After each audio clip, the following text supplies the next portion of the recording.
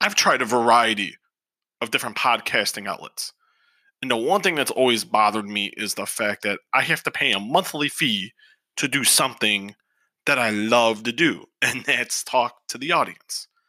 But with Anchor, they make it simple and make it easy for you to do a podcast. Let me explain. First of all, and the most important thing right out of the chute, it's free. Free. Free. Wow. You can't beat free in this day of age.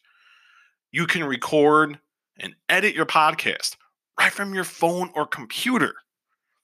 So if you're sitting there and you have a thought, you're on the couch, you're in the bathroom, you're at work, just whip out your phone, download the Anchor app on your phone, hit the record button, you can be done, edit, and bam, you're set.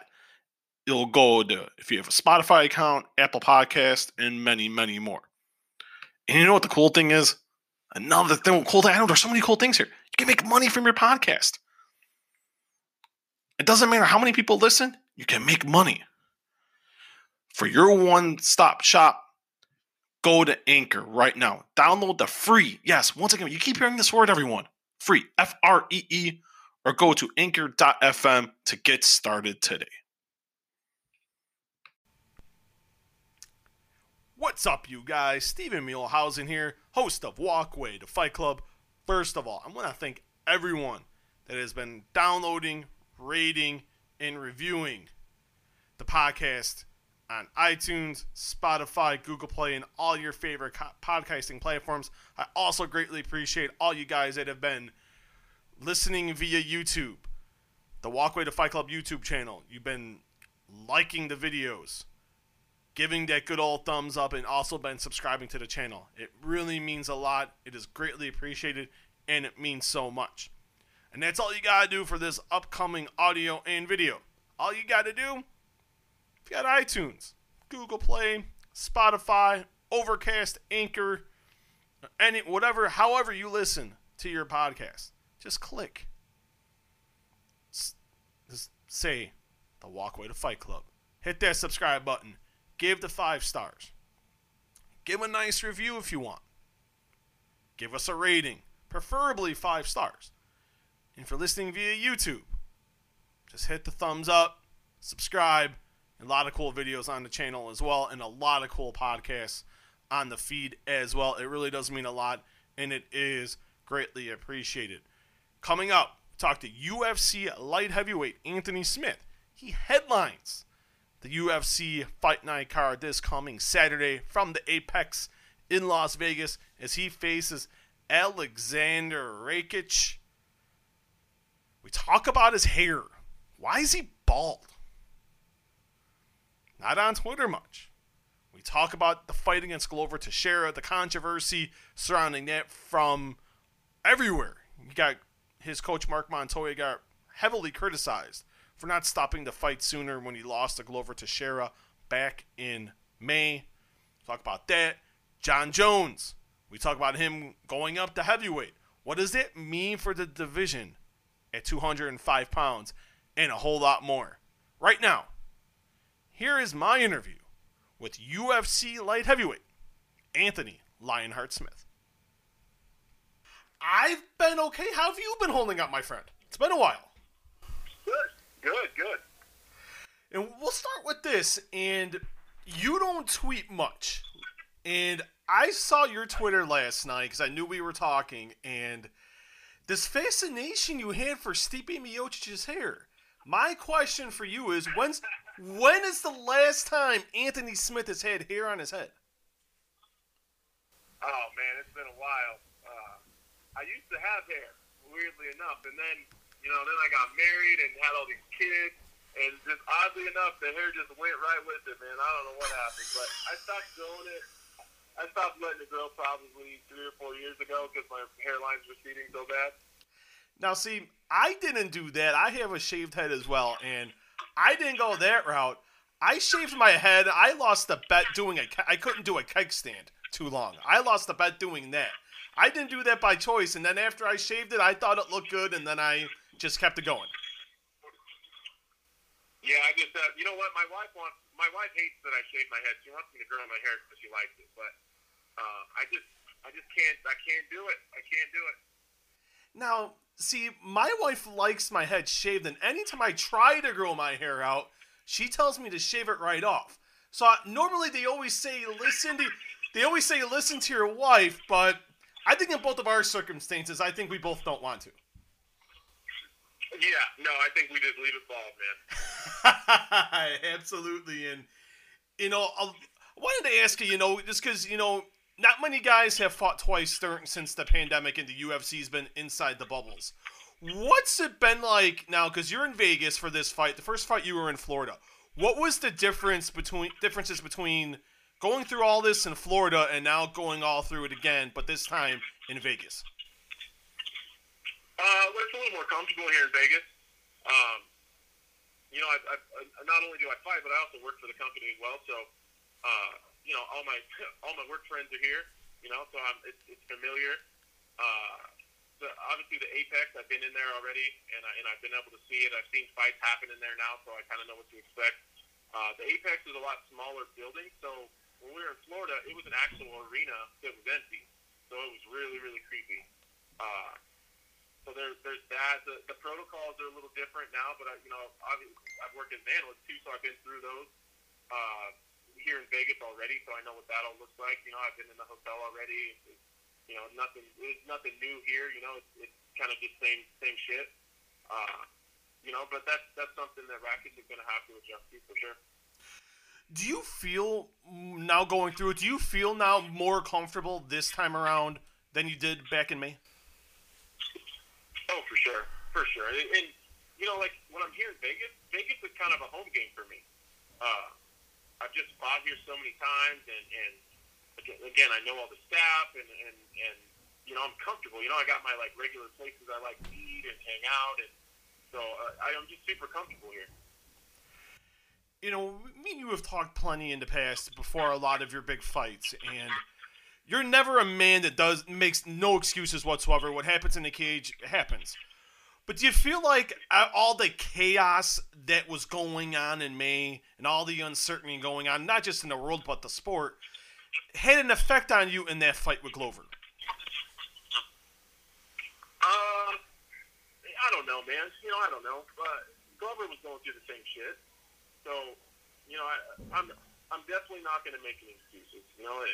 Glover won fair and square. I think the circumstances are much different this time around. I'm in a much better place. I'm happy. I'm comfortable. I know what to expect. I know what I'm getting myself into. I know what everything's going to look like. So that's definitely different. But I think everyone was kind of going through some crazy shit when that was going on. A lot has been made of the stoppage in your fight, and to me, it's all subjective. Everyone has a different opinion, and that's why everyone is allowed to have one. But when you've looked back on it, how do you make of the controversy surrounding when the fight was going to end? I just don't. I don't know. I was kind of shocked, to be honest with you. I couldn't believe that it was such a big deal. When I got back to the hospital and got my phone out and was sitting there, I was blown away at how crazy everything was, to be honest with you. Did it leave you disappointed that many people, put a lot of the blame on your coach, because your coach has been there for you through thick and thin, and your coach is going to know when is the best time for you to be out of the fight. Was it the most disappointing thing to you than anything else? No. Like you said, everyone's got their opinions, and I respect that. I don't care what your opinion is. Yeah. Because we're adults, and I don't expect everyone to agree with me. And I just said this to Ben Foltz. It's not what you say, it's how you say it. It's the same shit that I say to my children. If you have a problem with your sister, there's a way to go about dealing with that problem. And that's the issue and the disappointment that I had. I've been really good to you guys, and I keep saying this over and over because I think it needs to be said. Yeah. I've been really good to the media. I've always been open. I've gone out of my way. I've stopped vacations, and I've stopped things that are really important. I've stepped out of shit with my kids to answer the phone for interviews. And for some of those, not all of them, most people were fairly respectful, but for some of those people to absolutely shit all over me and my team, just because that was the cool thing to do at the time was disappointing. And then on the flip side of that, some of my peers, the people that I work with, the people that I hang out with, off camera, to kind of just take a shot at me and my team. Like if you're attacking my team, you're attacking me because it's my fault. I'm the one that put them in that position. So, there's a way to go about things, and I say a lot of things that people don't like, whether it's on my radio show or whether I'm on the desk. But you can never say that I've disrespected anybody. I've had issues with my own coach and talked about them on air and didn't piss him off. Like it didn't upset him. So there's ways to do it. So you can't tell me that I'm just being sensitive. There's ways to go about it. If you disagree, that's fine. That's great. I don't expect everyone to agree. There's a reason that I do what I do and everyone else does what they do. If all of our opinions on stuff would be the same, then we'd all be fighters. So to shut the rambling down, that's where my disappointment was. No, I agree with you 100%. And do you use all that negativity as fuel heading into this one, or is it in your mind it's, it's done? That happened 3 months ago. That's out of sight, out of mind, and we'll focus on Alexander. I put those names in a box in my head, and those are people that I just don't fuck with anymore. Yeah. And then we just move on. And some of it I was probably being a little sensitive. So I'm sure there was some people that I was irritated with that, when I look back at it, wasn't probably that big of a deal. But like you said, it was 3 months ago, and I've moved on, and I'm just ready to get it. To get it. You're only as good as your last fight, right? So that's the thing everyone wants to talk about. So let's give them something else to talk about. When this fight was announced, I personally was a little bit surprised just because of the brutal war you went through when you went through with Glover. And, some fighters they don't come back for 5, 6, 7, 8 months. What was the reasoning of wanting to come back so soon? I tried to come back earlier. I wanted to fight on Fight Island in July. Oh, wow. So they wouldn't let me. So, I don't know. I do better when I run out there often, when I'm super active. Some guys need the long breaks in between, and I'm not that type of a guy. I want to stay busy and keep working towards that goal. And that's just my mentality. I just do better when I'm fighting a lot. Why'd you want to fight on Fight Island? That would have been, I think that, not why, but I think that would have been a very unique experience. And is it something you do want to do in the future? Or is it, because it seems like the UFC is going to go back there. So regardless of how this fight goes, is that something you want to do again later on this year if that opportunity does arise? Yeah, for sure. I think that quarantines will suck really bad. I think that the flight will suck. I think the whole process will suck. But listen, eventually, someday we're not going to be in a goddamn pandemic. Yeah. And I think that there's a lot of goals that I've had in life and in my career, and I've kind of just added Fight Island to those goals. I think that we're living in history right now. So I think when most of us guys that are competing right now, I think especially the guys that have been around a long time already, I think that when it's all said and done and we hang them up and we're sitting around BSing with each other, I think that the guys that won't ever have the opportunity to fight during a pandemic, I think that that's a story. I think that this is going to be part of MMA history, and I kind of want to be a part of that. Kind of like fighting in Madison Square Garden. That's just the thing you want to do. It's like the Saitama Arena in Japan. That's just the thing you want to do. And the Globe in Sweden was always something I wanted to do, even before I was in the same weight class as Alexander Gustafsson. Those are like the 3 arenas. They're kind of were on my list. Fighting at home, headlining an event in Nebraska, that was one of them, and now I've added Fight Island. A lot is going on in your division just within the last 7 to 10 days. You had John relinquishing the belt, likely going up to heavyweight later on this year at the beginning of 2021. They've made the vacant title fight between Dominic and Jan. What do you make of now 205 just being extremely wide open? Yeah, it's exciting. I think it's exciting for the fans. There's a lot of new parity and conversations and fun matchups that people are kind of mixing and matching in their heads. And, we got a cool little thing going on right now. We got kind of like a race right now between me and Glover and Rakic and Thiago. I think that we all know that we all need to have impressive wins. So it definitely raises the stakes. It adds a little bit of fun to it, though, doesn't it? Oh, I agree 100%. As soon as that happened, I'm like, oh my God, I was thinking of your fight, Thiago's fight coming up, and then the title fight coming up next month. And were you shocked at all by John deciding to vacate the belt and going up to heavyweight? Yeah, I was actually. And I'm not surprised about him going to heavyweight. I'm surprised that he gave up the title. John's an interesting guy, and he wants what he wants, and for John to willingly give it up says a lot about where he's at personally. It's just when he was suspended, he talked about it a lot. That he's just meant to be a champion. That that's who he is. That's his identity. So for him to be willing to just give it up and just let the division move on and kind of get out of everyone's way and not hold it up, because we both know that he could have kept the title as long as he wanted.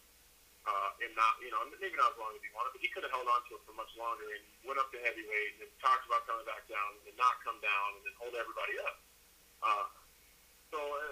I know that people kind of shit on me because I said it was a noble thing. John Jones isn't the most noble person in the world, but when it comes to selfless decisions, I think this is one of the few that John made. Two more questions, Anthony, and thank you so much for the time today. It's really appreciated. And now you look at 205, like you said, it's wide open, and we were talking about it. And it seems like it is like a little mini tournament here for like a race to the title. What does a win do for you? How many more wins do you think after you win, if you win on Saturday, do you need to get one more crack at the belt? No more than two. It depends on circumstances. It could be one. It really depends on how my fight goes and how Thiago Santos and Glover fight. They have a snoozer, and I get a big finish. I think that there's an argument there. But we just got to go out and fight. I got to focus on Rakic first and see what, and then I'll sit and wait, see what happens with Thiago and Glover, and then we just evaluate from there and figure out what we're going to do. Either way, there's not a whole lot of other people for me to fight. I beat Rakic. Where does that? If we look at the division, that they got me at 5. They got Yuri, that new cat that came in from One or Horizon or wherever he came from. Yeah. I already beat Vulcan. Rakic is 8. I'm not going to go down to 9. Then maybe the loser of the title fight or the winner of Thiago and Glover. If it's not exciting, who knows? But I can't imagine it be more than one. I have to ask this question before we get off. Why are you a 3-1 underdog? That's what when I look at the odds, I was like, what's going on here?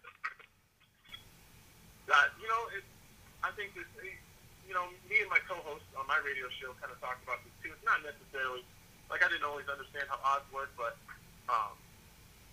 I think a lot of it has to do with my last fight. It's like I said, you're only good as your last fight. So, I don't know. It's a good opportunity to make some money, but I thought it was pretty fucking crazy too. I'll tell my friends to put the money on you. They'll make some easy money. They can make some money on Saturday night. You go ahead and throw 25 on it. Come on now. I don't bet, my friend. I don't bet. I can't. Reporters can't bet on fights, Mr. Smith. Come on. That's morally wrong. What is it? Well, reporters shouldn't be betting on fighters. I don't think that on fights. That's just my opinion. Maybe I'm wrong. Maybe I'm not looking at it right. Why not? Why not? It's not like you have any vested interest in the fight. I mean, it's not like you can control who wins and who doesn't. You know what? I'm going to talk to my wife about that then. Since the fact you just said that, I'm going to tell her that when we get off the phone here. There you go. Get you $25 out and call your friend. And we'll end with this. And when you envision the fight in your head, Anthony, how do you win on Saturday night?